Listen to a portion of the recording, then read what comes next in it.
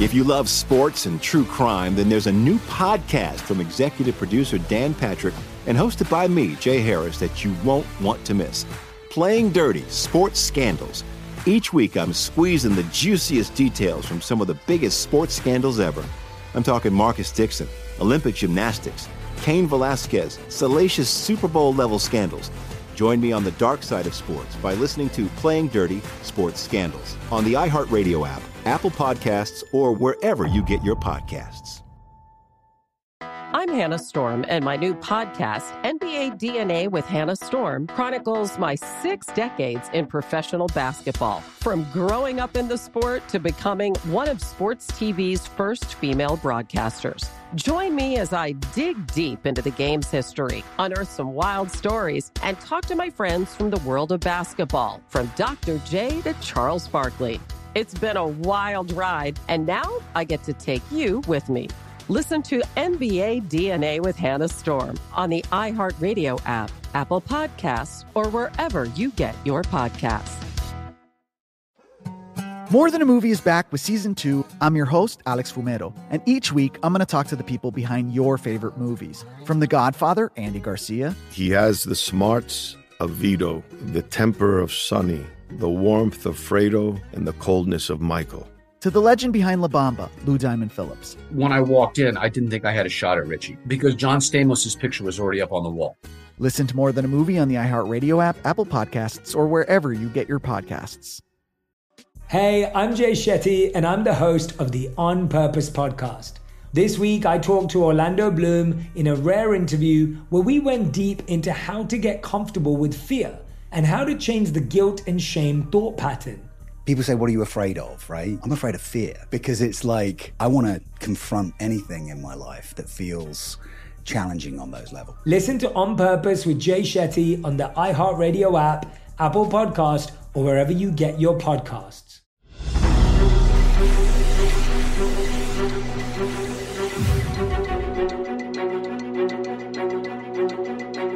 China, or China, if we want to talk like Donald Trump.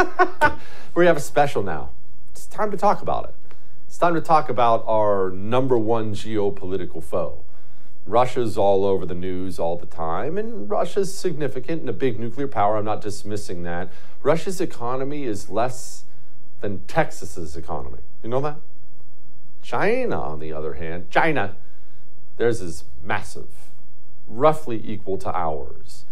They are a major, major problem for us. But look, let's do a little history rewind before we get to where we are. We have a jam-packed show for you, all right? Just jam-packed. We have China experts on all over the place, but remember this. China actually has a really, really, really amazing history prior to all that communist filth.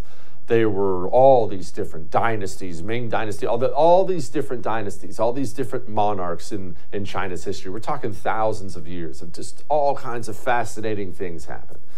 But eventually, you know how we've talked a lot about how I think there's going to be a turning in the world? Eventually, China went through this turning where the old monarchies were simply rotted and broken and corrupt. That doesn't sound familiar, by the way.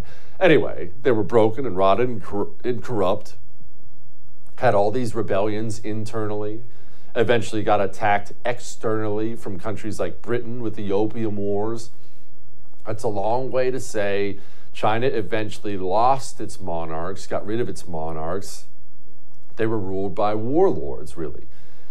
And from that sprouted up the communists and the nationalists. Chiang Kai-shek is a man who ran the nationalists. He wanted a nationalist government for China. This is going to come into play for what we're talking about here, we were backing Chiang Kai-shek. Why? Because on the other side, it was the dirty, filthy communists, guys like Mao. Mao wasn't actually in charge of the communists in the beginning. He eventually took over, but those were the competing factions, and they were killing each other, the nationalists and the communists, and we're sending Chiang Kai-shek all kinds of guns and munitions and trying to make sure the communists don't take over China. The communists won. World War II came about. The dirty communists told the nationalists, hey, let's call a truce while we fight the Japanese who were invading. And then the communists brilliantly sat back and let the nationalists fight the Japanese. And then once the nationalists were all beat up, Japan lost the war, communists go fight the beaten up nationalists and run them off to Taiwan. The nationalists lost, they escaped Taiwan. Now Mao's sitting there in China. His communists have taken over the country of China. They're looking across that strait at their enemies, the nationalists, and they're looking at them in Taiwan. And Mao's saying, dang, I'm going to go get them. I'm going to go finish them off. America said, no, you're not. Remember, at this point in time, we had by far the largest, most powerful navy in the world, and we simply told Mao, no, you're not. Go ahead and stay on the shore. Chiang Kai-shek and the nationalists are going to stay in Taiwan safe from you. Now, I told you all that because I wanted you to understand the depth of China's hatred and resentment for us. There's a history there. We have a history together. This is so much more than just some political rhetoric between this guy or that guy. China despises us for doing what they view as meddling in their affairs. Remember, they were so angry about all that, they sent hundreds of thousands of Chinese soldiers to kill our Marines in Korea just not very much later than all this. That's how angry they were. Now, what are they doing here? Well, oddly, we're going to go to Russia for a great quote because it's what China's doing to us. But it was Nikita Khrushchev who actually said the quote, "We will take America without firing a shot. We do not have to invade the United States. We will bury you from within." Well, that's what's happening to us right now. I mean, look no further than COVID. You remember what sparked the insane COVID lockdowns that destroyed our economy? All that inflation, all that stuff you're feeling right now, it was all the fault of the lockdowns. But what sparked the lockdowns?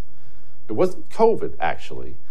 China, they ceased air travel within their own country. They stopped air travel, but they allowed air travel to the United States. So they sent us the virus on purpose. And then China started putting out these propaganda videos. We played them for you before on the show. People getting COVID and they're just falling over dead in the middle of the streets, right? Which we know that's not what COVID does now. That, you remember people like Dr. Birx said they watched those videos and that's what scared them into these lockdowns. That's what they used to walk into Donald Trump's office and tell him, hey, you better lock down America. 15 days to slow the spread. China did that to us on purpose. And after China got done doing that to us on purpose, here we are 2 years later, trillions lost, the world's economy in shambles, however many lives lost, however you want to add that up. And what has the world done? What have we done to punish China for such a thing? Nothing. Joe Biden got into office and he promptly banned the word China virus so as we don't offend the Chinese people. But it's way worse than that, you see. How many people do you know, we'll talk to Natalie Winters about this later in the show, but how many people do you know use TikTok, the social media app? Maybe you use it yourself. You understand that's a Chinese spyware, right? You understand that every single time you're sitting there on TikTok, they're collecting your data, studying you, studying what you watch, studying America as a whole. And not only that, they're open about all this. How much control do these people have in our society? How infiltrated are they here? How much power do they have? Well, you remember John Cena made some crappy Fast and the Furious movie, and all he did was acknowledge the existence of Taiwan. Old China slapped him on the rear end, and John Cena couldn't run out there speaking Mandarin fast enough saying sorry. 我有一个错误，我必须说，现在就是很重要。我爱更尊重中国，更中国人。我很抱歉对我的错误，对不起，我很抱歉。你必须了解，我很爱、很尊重中国跟中国人，不好意思。How unbelievably embarrassing that is. But look, that's how entrenched they are. They have lobbyists all throughout our government. Do I even need to mention all the Hunter Biden stuff, hitching rides with his father over to China, cutting big deals? And remember, Hunter Biden is a lifelong loser. This is not somebody with some qualifications where you'd want to just invest with him. They invested with him so they could have their hooks in Joe Biden. Do they have their hooks on Joe Biden? Oh, I don't know. Watch this montage and you tell me. We want to see China rise. China is going to eat our lunch? Come on, man. China is not our problem. A rising China can be a significant asset for the region and the world. We talk about China as our competitor. We should be helping. We can help them with some of their problems. They're not bad folks, but guess what? They're not competition for us. China's not a problem. The idea that China is going to eat our lunch is bizarre. And so, what are we worried about? What a beautiful history we wrote together. Oh, they're not going to eat our lunch. No, not at all. What are we currently doing? Well, we're canceling missile tests so we don't offend them. Which is why a long-planned Minuteman III ICBM test, scheduled for this week, has been rescheduled for the near future. As China engages in destabilizing military exercises around Taiwan, the United States is demonstrating instead the behavior of a responsible nuclear power by reducing the risks of miscalculation and misperception. Responsible. Yes, China definitely respects that. And that's probably why they're buying up farmland near military bases within our borders, and we do absolutely nothing about it. Oh, wait. That's actually not fair. That's not fair. I said we did nothing about it. That's not true at all. We have the Speaker of the House going up, calling them free. We still support the one China policy. We go there to acknowledge the status quo is what our policy is. There was nothing disruptive about that. It was only about saying China is one of the freest societies in the world. Don't take it from me. That's from Freedom House. Let's talk a little bit. Democracy, courageous people, and it's just, I don't know why it is, except there's some commercial interests who would like to diminish the relationship. Yeah. They're here. They're lobbying us hard. They're buying up land here. They control our entertainers. They very likely control the President of the United States of America. Not good, right? Nah, not good at all. All right. All that may have made you uncomfortable, but I'm right. Jack Posobiec knows a lot about all this, all these military exercises and things. What's going on, China, Taiwan? Should you even care? We'll talk to Jack about it next.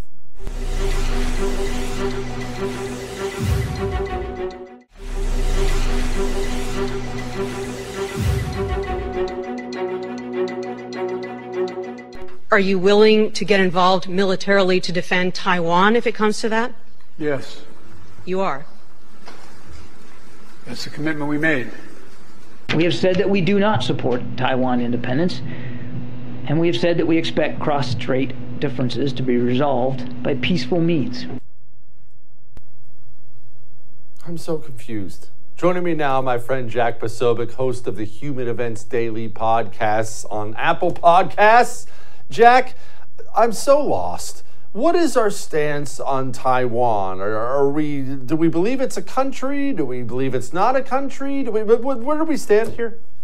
So Jesse, it's interesting that you mention that it's hard to understand what our stance is, and it's quite similar. This is an example of do as we say, not as we do. Believe what we say, not what we're doing. To judge us by our words, not by our actions. Very simple what's going on here. The deal has been made. The deal has essentially been made that the United States of America will not militarily defend Taiwan. However, they can't say that because if they were to admit it, then it would ruin all of U.S. credibility in every single negotiation we do, not to mention, of course, everything that's going on with Ukraine and Russia right now. But you can see very clearly from the actions of this administration and the words, remember, not what Biden mutters and mumbles through at his press conferences, but the words of the people actually running the Biden administration from the White House. They're telling you with their own lips that the United States doesn't support the independence of Taiwan, that the United States essentially will not be there for them. And so what we're seeing right now, currently, the island of, as we speak, the island of Taiwan is blockaded by the Chinese Navy, right? People's Liberation Army Navy, and ballistic missiles have been fired across that island 5 times, with 11 ballistic missiles total fired across the strait, all right? This is exactly what it would look like. The United States would be hanging back and puffing up our chest and sending aircraft carriers around, but at the end of the day, not actually doing much. Okay, let's game that out for me, Jack, because you're great at this stuff. So we're going to sit back and not do anything. China wants Taiwan. Let's say they want to take Taiwan. Now, from my understanding is they don't want to destroy Taiwan. Part of the reason they want to take it is it has so many vital things. So you can't just fill the place up with ballistic missiles, right? What's an invasion like that look like? Well, it actually does look more like a blockade. And I think usually when I've been talking about Taiwan for years now, I've always said that the blockade scenario is the most likely, your MLCOA, your most likely course of action. Obviously, ballistic missiles or nuclear missiles, your most dangerous course of action. But that's unlikely because remember, the situation between Taiwan and China is actually the Republic of China versus the People's Republic of China. The civil war that ended in 1949 they knocked the Republic of China out, but the original government of China, or as many would say, the legitimate government of China, still resides in a form on the island of Taiwan. The communists were never able to kick them out or never able to take it over. But it was the United States that began the slow sellout of Taiwan in the 1970s under Carter when we switched diplomatic recognition. Then later in the 1980s, 1990s, we started giving most favored nation status. Then even after Tiananmen Square, allowing them into the World Trade Organization and then sending these massive flows of Western capital into China. So when you look at the Chinese army, when you look at the Chinese Navy, just understand that's your Western dollars and your Western capital that went to finance the massive growth of their military. What would it look like? I think you're exactly correct. It would look like a blockade. And then if any of their military come out, I'm sure their submarines, what they train for is submarine mine warfare. They would mine the ports. They would try to mine the strait. You would get into a war of attrition that, of course, as we would see, just look at the massive size, disparate size differences. If the United States isn't involved in this, then it's only a matter of time for Taiwan. Okay, only a matter of time. Can Taiwan make them feel it, though? I mean, they can strike back if they want to. I mean, they certainly have ability. They've got fighters, they've got bombers, they've got some missiles in their implements. But at the end of the day, when you look at any type of war of attrition there between China and Taiwan, I mean, when it really comes down to it, China has the ability to choke off Taiwan and to starve them out on that island without even really firing a shot. Because if they can immediately take control of the maritime shipping routes inside the Taiwan Strait, which I've gone through when I was in the Navy, and then outside the Taiwan Island itself over to the east in the East China Sea, you're talking about essentially 80 to 90% of the world's goods that go through there. And then just earlier today, we saw Apple put out a statement telling all their resuppliers, hey, make sure nothing says made in Taiwan. Make sure everything says made in Taiwan, China, or Taipei, China. We know who the companies are going to side with because they've been siding with the CCP for 40 or 50 years at this point. And that's why I say essentially it's a fait accompli. And it's only through the credible strategic deterrence of the United States that this question has not been solved until now. But when you got a guy like Joe Biden up there is no strategic deterrence. So why does Putin do what he does in Ukraine? Of course, because you got the weakest administration in the history of the United States in there. And so it would be not only incumbent, it would be behoovent on Xi Jinping that if he wants Taiwan back, remember, Xi Jinping is going this November at the 20th Party Congress of the CCP that's going to be held later this year. He's going for his lifetime appointment to the chairmanship. He wants to be the first lifetime chairman of the CCP since Chairman Mao. And he already got Hong Kong back. Remember, he got Hong Kong back and we did nothing. If he's able to be the one, as they would say it, reunifies Taiwan with the mainland, then the dissidents and the factions that are against him within the CCP would not even be able to stand a chance. The rest of the party apparatchiks would be begging for him to be party leader for life. Jack, why should I care? The average person watching right now, okay, China's going to take Taiwan. What does it mean to them? What does it mean to anybody? Why should we care? Well, we should care for two reasons, right? Number one, because that is Silicon Valley West. 65% of your high-end semiconductors are made there, right? So if you want to buy a new truck, if you want to buy a new computer, if you want to buy a new phone, guess what? Now, rather than working with Taiwan, you got to go through the CCP. They will have a chokehold, a bottleneck on all high-tech equipment that goes out, not just to the United States, but to the entire world. In fact, by the way, the South Koreans even just put out a statement today saying that they would not side with the United States against China, that they would still rather side with South Korea. The country that we fought for in the Korean War just said that they would side with China, who last time I checked was part of the side that we fought against in the Korean War. So you've got that going on, trillions of dollars in trade between South Korea and mainland China right now. But also, it's an issue for the United States because China represents an existential threat, the rise of the CCP does, to Americans. That's where all our foreign capital is going. Those are the ones in the driver's seat. Look, Jesse, I was at Davos. I got detained out there by Klaus Schwab's little henchman, put me on a list, said go run me up with some 9mm. Got frisked, hand in the front, hand in the back. Didn't even take me to dinner first. At least you do that, Jesse. But so we heard Ukraine everywhere at Davos. What word was not said anywhere at Davos? Taiwan. Why? Because the CCP has already made the deal with the World Economic Forum, with the left, with everyone else in the West. They want this, and we are already kowtowing to them. Jack, I hate to bring up old stuff, but didn't China produce a virus that has bankrupted the world's economy and killed a bunch of people?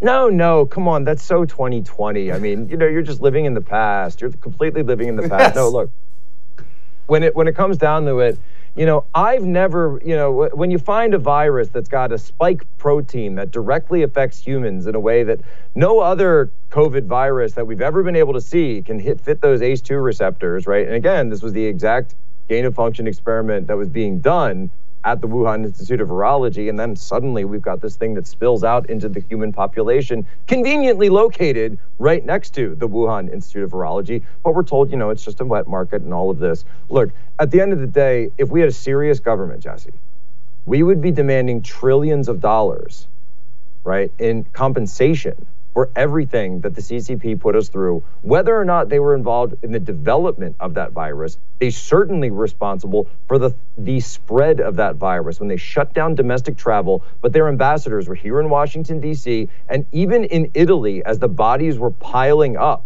in Milan and other parts of northern Italy, they were demanding that we go and we allow those flights out. And Nancy Pelosi, of course, is running around and saying, go to Chinatown and go to the parades and have a good time and just hug people and it'll be wonderful.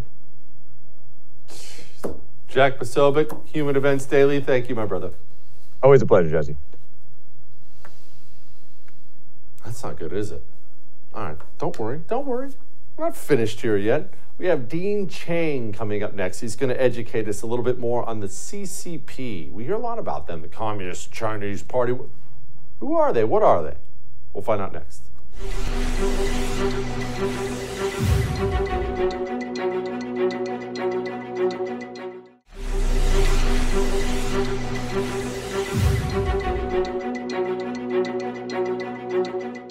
Xi Jinping recently had this to say, not exactly original. You'd expect something more from, the Confucian Society. But anyway, quote, those who play with fire will eventually get burned. Of course, talking to Joe Biden about that. Okay, so he's threatening us.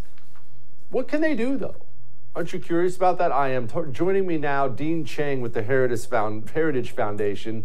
You've spent your career studying the Chinese military, Dean. Americans know a little about their military. They don't know anything about the Chinese military. What can they do? What can't they do? Well, the Chinese military actually is a full-service organization. So they have a substantial nuclear capability, and it's growing. We have now seen, over the last 2 years, 300 nuclear silos being built in Western China. So that's going to give them a nuclear capacity that is going to start very quickly to approach that of us and the Russians. Both of us are limited by nuclear arms control agreements. The Chinese have one of the world's largest navies, and it's one of the world's newest navies. So they are building aircraft carriers. They are building surface warships, some of which look a lot like our Arleigh Burke-class Aegis destroyers. They're building cruisers. They're building amphibious ships, and they are expanding their naval infantry force, their version of our U.S. Marine Corps. So they are obtaining the ability to storm beaches, to take islands like Taiwan. They have one of the world's largest air forces, and included in that is not only fighters and fighter bombers and bombers, but also airborne early warning aircraft like our AWACS. So they are rapidly moving beyond just combat aircraft to combat support capabilities. And those capabilities are important because they're the kinds of capabilities that allow you to efficiently apply your combat power. They're building tankers. They're building a strategic bomber now, the H-20. So no other country at this point is building new strategic bombers, although we have one, the B-21, on the books. Perhaps most importantly is that they are building a space and cyber force. We have seen the Chinese test anti-satellite capabilities, and they're expanding. We've seen them hacking all sorts of places, everyone from Coca-Cola to the U.S. government to the Office of Personnel Management. And a lot of that is being done by the Chinese military, even a lot of the commercial espionage. Less talked about is Chinese logistics, Chinese training. These are all the softer parts, but that allow a military to actually use its equipment efficiently, use its equipment well. It's one of the things that differentiates, I think, the Chinese from, say, some of the Arab militaries of the 1960s and 70s. They had lots of modern equipment, but hadn't trained well on them. Okay, Dean, that's all sounded pretty horrific. Let's focus on nuclear here quickly. Does China have the ability, as we do, to deliver nuclear weapons in multiple different ways, hit really anywhere on the planet if they want to? Are they there? Are they where we are, where Russia is? They don't have as many nuclear weapons, we think, as we and the Russians do at this point. They don't have quite as many ICBMs, but they are building them. And they are building quite a few of them. They're building road mobile ones, the DF-41. They're building ones that will go into silos. They're building nuclear-powered submarines that will carry ballistic missiles. They're building about 5 of those. Worrisomely, they have tested now a weapon that would go into orbit. We and the Russians both looked at this in the 1960s. We both agreed that was so destabilizing, we wouldn't develop that capability. Because if you develop something like that, you have to start assuming that every satellite that China puts up there could be carrying a nuclear warhead. The Chinese understand that. They nonetheless tested something like this recently. It's suggesting that maybe they don't think about nuclear stability the same way we and the Russians do.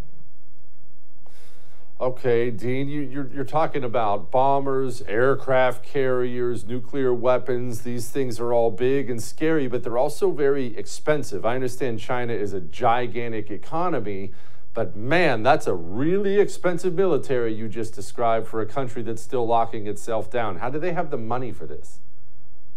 So part of this is that the Chinese economy is not like ours. We have a mostly capitalist economy. So at the end of the day, Lockheed Martin, Boeing, those companies really do have to show a profit. Otherwise, they go out of business. China's military-industrial complex is largely dominated by state-owned enterprises. These are companies that literally have access to China's banking system, also run by the government, so that if they don't show a profit, they basically get money from the central system to make payroll. That allows them to do experimenting with R&D. That allows them to produce stuff that isn't necessarily commercially viable. It allows them to pursue multiple projects, some of which may fizzle out. Not having a profit motive, it means it's a lot less efficient. It means it's potentially a lot more corrupt. But it also means that, you know, when the government says so, they'll make tanks, aircraft carriers, et cetera. Okay, it's less efficient, it's more corrupt, but government-controlled makes it sound to me like the quality may not be there, but I don't want to undersell them. What is the quality of all these? It's one thing to put a big aircraft carrier in the water, it's another to have it be as modern and good as ours. Part of the answer is we don't know. The Chinese haven't fought a war since 1979, so we don't really have a good sense of the quality of the Chinese military. What we do know is that their military equipment varies. Some of their foreign exports have been denounced by the customers, who basically said this is terrible stuff. On the other hand, China also manufactures UAVs and exports them, often to countries that we won't export to, like the United Arab Emirates. They seem to be fairly happy with the UAVs. So I think that in general, it's got to be judged on case-by-case basis.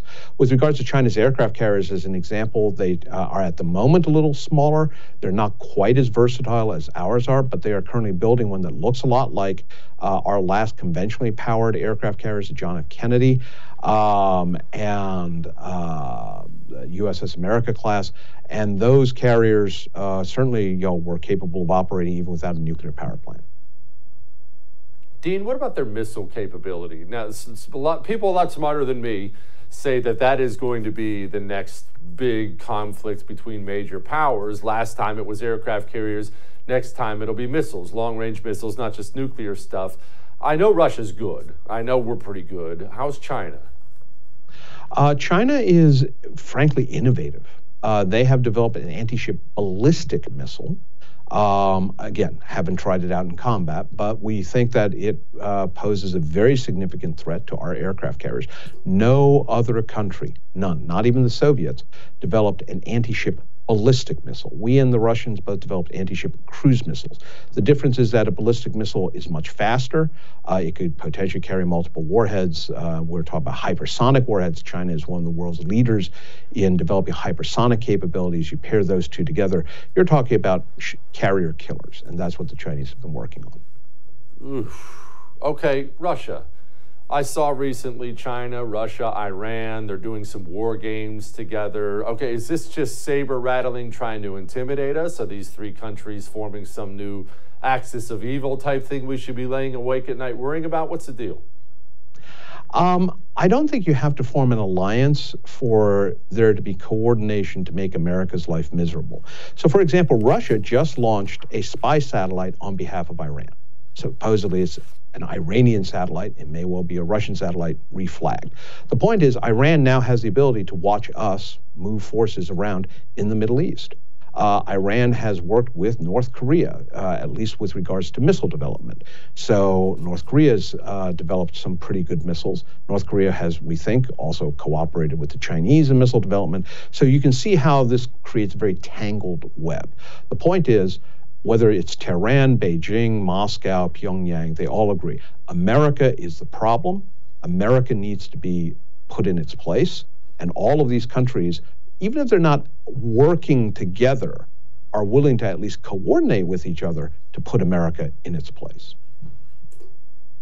Dean, China's adversaries, surely there are more than just us. I know India's gigantic. What's that relationship like? What are India's capabilities? So India is rapidly going to become the most populous country in the world, but its economy is not nearly as developed as China's. China is the #2 economy in the world. India is not.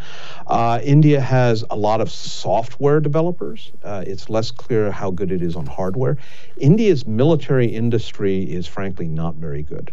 They have tried to create an indigenous combat aircraft industry, space industry, aircraft carriers, et cetera. Their space capabilities are growing, but again, not quite where China's are. Combat aircraft-wise, tank-wise, they're still dependent on imports. China's biggest concern, aside from the United States, is probably Japan. Japan has a large military, the self-defense forces. They're technologically sophisticated. There's a long history of animosity. And of course, Japan is a firm ally of the United States. So all of that adds up to, if you are in the Ba-yi building, the Chinese Ministry of Defense building in Beijing, Tokyo is one of your biggest regional concerns. Okay. Well, at least there's that. What about South Korea? Are they helping us out? South Korea is a U.S. ally. South Korea and we are clearly both worried about North Korea. The government in Seoul right now is much more pro-American than the previous president was in South Korea. But South Korea's main concern is North Korea, and they understand that one of the problems here is that China is the main supporter of North Korea. If they want to keep North Korea in check, they can't afford to have catastrophic relations with China. And China knows that, so China leverages this. Of course. Dean Chang, that was outstanding. I wish I could have you for an hour. Thank you, man. Thank you for having me. All right. How about that for a wealth of knowledge? We'll be back.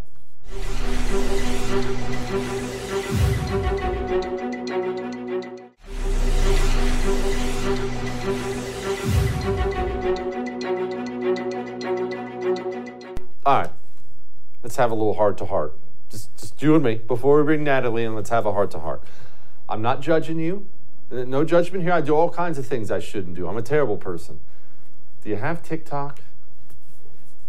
Do you watch it with your kids, wife, husband? You do TikTok? I know it's popular. I know it's fun. I've got family members of mine using it. You really should not have TikTok. You really shouldn't. Trump tried to ban it for a reason. Just recently, FCC commissioner tried to get Google to drop the daggone thing from the App Store and Apple. Why shouldn't you have TikTok? Let's ask Natalie about it. Natalie Winters joins me now, an actual journalist. It's amazing those people still exist. Investigative reporter for the Great National Pulse. Natalie, why shouldn't people have TikTok? Well, there are so many reasons, and I think the first one that comes to mind is the fact that the app is so deeply tied to the Chinese Communist Party. There's obviously national security implications there. But I think when you really get into the weeds about all the nefarious dangers and threats that this app poses, that's just kind of the tip of the iceberg. This app has also been used to collect biometric data on its users. They push a lot of left-wing content, even pushing pro-China content, which comes as no surprise, as the app is very, very closely controlled and monitored by its Beijing-based regulators and its Beijing-based parent company, ByteDance. And I think at the end of the day, the most important thing for people to remember is that any company that's based in China, of which TikTok is a subsidiary of a company that is based in China, due to the country's national intelligence law, specifically Article 7, it stipulates that any company based in China can be requisitioned by the Chinese Communist Party to help fulfill the ends of the state. And when you read the law, they leave that intentionally very vague. So really, however the Chinese Communist Party wants to use TikTok, they can, whether that's to gather data, to push specific narratives, viewpoints, frankly, fake news, you name it, they can do it. So really, it is a kind of a dream for the Chinese Communist Party in terms of the ability to influence American politics. We'll get to the pushing data part, or pushing, themes part here in a second. I want to first get to the whole stealing data, because this is a conversation I had with a friend of mine actually last week. He was watching something on his phone, started laughing. I asked, he said it's a TikTok video. So I, of course, started scolding him about having TikTok. I told him, they're stealing your data. And he said to me, so why should I care? Natalie, why should people care? Well, there's so many reasons that people should care. And I think it's interesting because the Trump administration obviously kind of launched the crusade to ban TikTok from the homes and the apps and phones of millions of Americans. And they cited a bunch of reports, and there was a lot of independent reporting into how the app gathered not just actual activity on the app, right? What you were interested in, companies you're interested in, but even background data. But what's been really, really interesting is that since the Biden regime has taken over, there have actually been a lot of insider reports from within the company sort of validating, if not vindicating, the Trump era claims about the app. You've seen a lot of people who work for the app admitting that TikTok takes data from users in terms of other apps that they're using. And again, I think it just goes to the bigger question and really the bigger threat, which is, of course, the Chinese Communist Party. People are scared that the Chinese Communist Party is trying to harvest genetic information from millions of Americans. Well, I think having access to your phone, the people you interact with, your credit card information, stuff like that, kind of is a similar threat in terms of the invasiveness and the lack of privacy that you see. And believe me, the Chinese Communist Party, they don't respect the privacy of their own people. So I highly doubt they would do the same for Americans. All right, finally, before we switch gears here, promoting things. How do they promote things? I mean, I don't have it, so I don't know, but I assume people search out the videos they want to watch, right? So there was actually a report not too long ago that TikTok was intentionally boosting Chinese Communist Party propaganda, specifically stories and videos that were either laudatory towards the leader of the Chinese Communist Party, Xi Jinping, and also censoring stories that were critical. So you especially saw stories about, like, for example, the Tiananmen Square massacre. But I think what's really interesting about this is it goes back to the fundamental premise of TikTok. So this app was launched after, in 2018, when the founder of TikTok had actually had to shut down a previous app because the Chinese Communist Party said that he wasn't doing a good enough job regulating it to make sure that the content moderation was in line with the values of the Chinese Communist Party. So as a result, he pledged publicly that he would use in all his future apps and future business endeavors that he would promote devotion to the Chinese Communist Party and, quote, promote socialist core values. So you name it, socialism, communism, this app promotes it. And that's not me paraphrasing. That's a direct quote from the app's founder itself. There you have it. That's from Natalie. All right, Natalie, we're going to switch gears here. Grandma Vodka had a real doozy of a statement recently. Here it was. We still support the one China policy. We go there to acknowledge the status quo is what our policy is. There was nothing disruptive about that. It was only about saying China is one of the freest societies in the world. Don't take it from me. That's from Freedom House. Let's it's talk a strong a little bit. democracy, courageous people, and it's just, I don't know why it is, except there's some commercial interests who would like to diminish the relationship. One of the freest countries in the world, a strong democracy. Natalie, I can't seem to figure Grandma Vodka out. 1 second, she's trying to start World War III with China. The next second, she's doing the Kamala Harris on China. Who is this woman? Well, I know you just showed me an NBC clip, but it's kind of hard to distinguish between that and some of these Chinese state-run media outlets because that's the kind of propaganda that you hear. But I think this goes to, the broader idea about Nancy Pelosi's trip to China and why it seems that her messaging on the Chinese Communist Party is sort of all over the place. And this is because at the end of the day, you're not dealing with someone who can engage with the Chinese Communist Party in a fair and unbiased way. You're dealing with someone who has a very, very checkered history when it comes to conflicts of interest with the Chinese Communist Party, a revolving door between a lot of her staffers going to work for China. And of course, I think the proof is in the pudding. And what I mean by that, this is someone who is arguably one of the most powerful politicians in the United States. And during her tenure, if anyone wants to argue that the Chinese Communist Party's power has been diminished in the United States, they'd be very, very, very mistaken. Nancy Pelosi has been probably one of the largest boons to the Chinese Communist Party and their growth. And that is all you need to know about where Nancy Pelosi stands on the Chinese Communist Party. They have, frankly, maybe Joe Biden or Hunter Biden would give her a run for her money, but no greater ally than her on this side of the sea. Natalie, come back soon. Thank you. All right. We're not done. Don't worry. Hang on.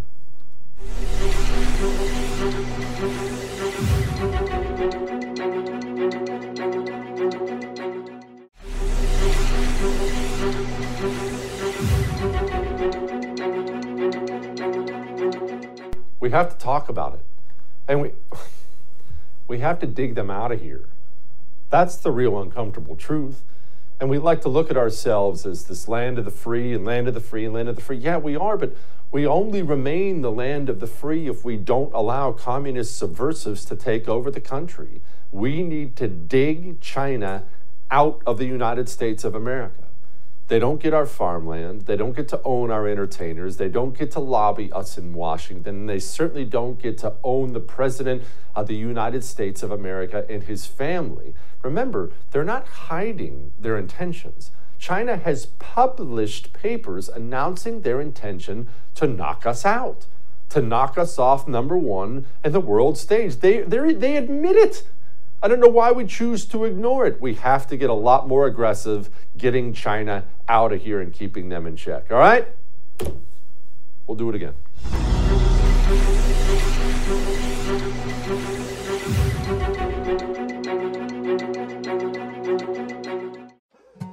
More Than a Movie is back with Season 2. I'm your host, Alex Fumero, and each week I'm going to talk to the people behind your favorite movies. From The Godfather, Andy Garcia. He has the smarts of Vito, the temper of Sonny, the warmth of Fredo, and the coldness of Michael. To the legend behind La Bamba, Lou Diamond Phillips. When I walked in, I didn't think I had a shot at Richie because John Stamos' picture was already up on the wall. Listen to More Than a Movie on the iHeartRadio app, Apple Podcasts, or wherever you get your podcasts.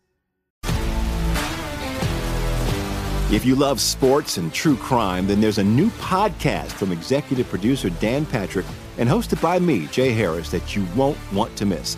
Playing Dirty: Sports Scandals.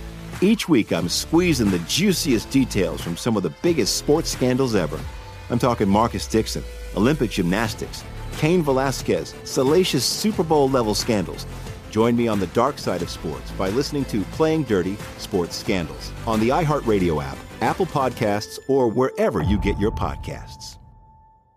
I'm Hannah Storm, and my new podcast, NBA DNA with Hannah Storm, chronicles my 6 decades in professional basketball. From growing up in the sport to becoming one of sports TV's first female broadcasters. Join me as I dig deep into the game's history, unearth some wild stories, and talk to my friends from the world of basketball, from Dr. J to Charles Barkley. It's been a wild ride, and now I get to take you with me. Listen to NBA DNA with Hannah Storm on the iHeartRadio app, Apple Podcasts, or wherever you get your podcasts. Hey, I'm Jay Shetty, and I'm the host of the On Purpose podcast. This week, I talked to Orlando Bloom in a rare interview where we went deep into how to get comfortable with fear and how to change the guilt and shame thought pattern. People say, what are you afraid of, right? I'm afraid of fear because it's like I want to confront anything in my life that feels challenging on those levels. Listen to On Purpose with Jay Shetty on the iHeartRadio app, Apple Podcast, or wherever you get your podcasts.